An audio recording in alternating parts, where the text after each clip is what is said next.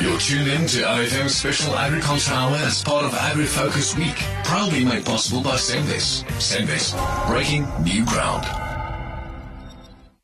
Nakana, it's nice to speak to you. Are you doing well? Good morning. Nakana, you hail from the Free State. If we look at the importance of an organization like Afasa, what is the purpose of Afasa and why is it important to be part of organized agricultural organizations?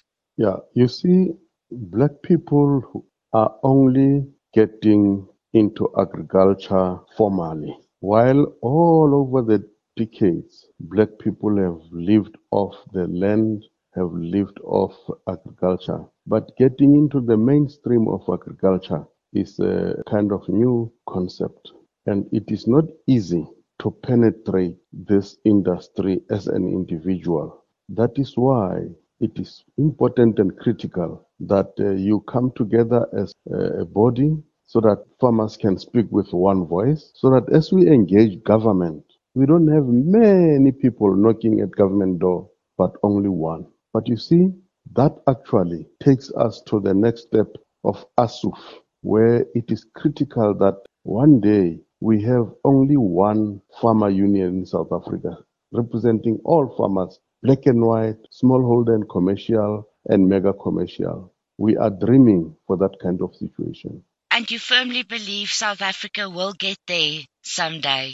I believe that South Africa will get there someday. Over the last 5 to 6 years, there's already a body of almost all farmer organizations talking together, discussing together. And if you look at how we are now approaching the implementation of the agriculture and agro-processing master plan, on the poultry side, there is holding of hands between the 4 farmer organizations who are engaging with government on the implementation of the poultry transformation. So that to me says the challenges facing farmers are the same, irrespective of level, race, and gender. That is why I am positive that one day we will surely have a broad body representing most of the farmers. If we look at Afasa's membership at this stage, is it growing? Afasa is growing in leaps and bounds. After we reinforced our national and provincial structures, and after we clarified our mandate and our proposition for 2019, 2020, and 2021, Afasa has been growing drastically, and we have seen now that even the issue of seeing Afasa as a representative of smallholder farmers is changing, because even commercial farmers are beginning to join. And the issue of race is also changing drastically, that we are beginning to see researchers in agriculture, academics in agriculture joining Afasa. If we look at important issues and challenges facing